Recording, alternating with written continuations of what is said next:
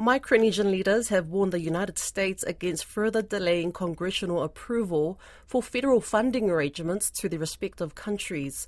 In a signed letter to Washington dated 6th of February, Whips Jr. of Palau, Hilda Heine of the Marshall Islands, and Wesley Simena of Micronesia said delays to approving their compacts of free association has opened their countries up to economic exploitation by competing political actors in the Pacific. RNZ Pacific's Marshall Islands correspondent Giff Johnson says the countries had anticipated being able to access the funding late last year. He spoke with Caleb Fotheringham, who began by asking how big of a problem this was for the Micronesian nations. I think it's going to be a major issue for all three countries if the new funding agreements in the compacts for Palau, the FSM, and the Marshall Islands are not approved by the Congress. And right now they're languishing in the midst of just the general dysfunction of the U.S. Congress and its inability to pass legislation. There doesn't seem to be any particular opposition to the compacts. It's just they haven't found a legislative vehicle that they can get it through on. And so, like, for now, the Marshall Islands, the Marshall Islands was forced by the U.S. at the end of last year to dip into its trust fund, right? The first country to have to dip into its trust fund, which it shouldn't be touching for another 20 years. And so that's a problem long-term to do with the stability and the size of its trust fund in the future.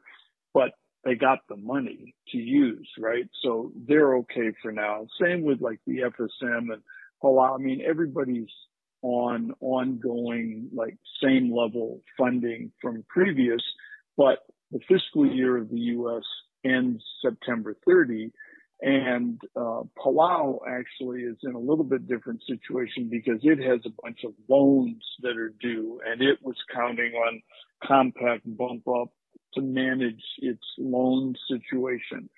So the longer it plays out in the U.S. Congress and doesn't get approved, yes, it's going to have financial repercussions on the islands. And I would say that's something that everybody has got to be concerned with out here. When were the funding arrangements meant to start coming in? Okay, so the previous 20-year funding arrangement expired September 30 last year. And the hope had been that these would be approved in time so that it could simply be adopted by the Congress, and it would be October 1 last year. Things would have just rolled into a new period. Now, despite the fact that Palau and the FSM signed off on their compacts back in May of last year, June, they were held up waiting for the Marshalls. The Marshalls had legitimate issues with the U.S. The U.S. government has not come to the table on the nuclear legacy. It's taken a terrible policy toward the Marshall Islands on the nuclear legacy. And I hope people in the Pacific region understand this, that the U.S. government is not playing ball with the Marshall Islands on its nuclear legacy.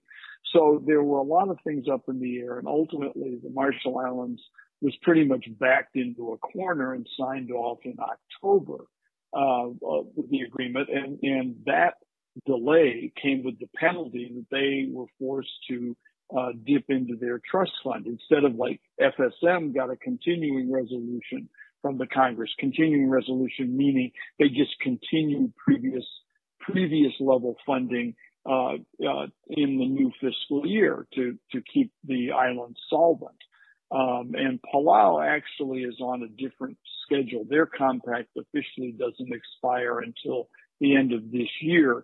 So they're still in getting funding. It's just that there were changes made in the new agreements that obviously increased the value. And so everybody was counting on this. So again, the point being, the longer the Congress doesn't pass the compact legislation for these three North Pacific countries, the more precarious their financial situations will become.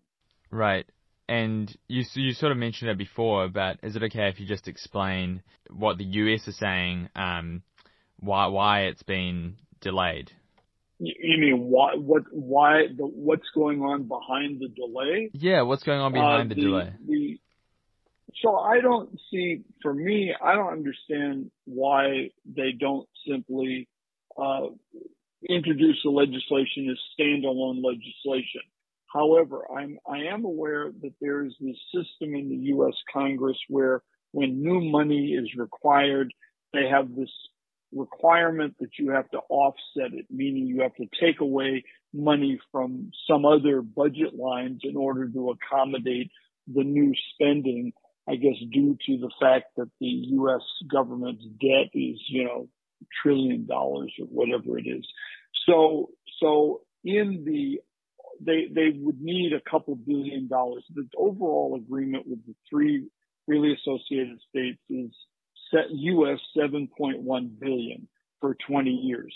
And apparently they need about $2.3 billion offset to move this thing through, and they can't find the money to offset it.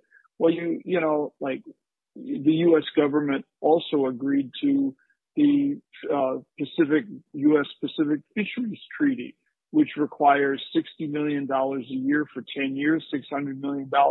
Well, can it deliver on that? Well, it can't deliver on that unless the Congress approves it. So there's a lot of this U.S.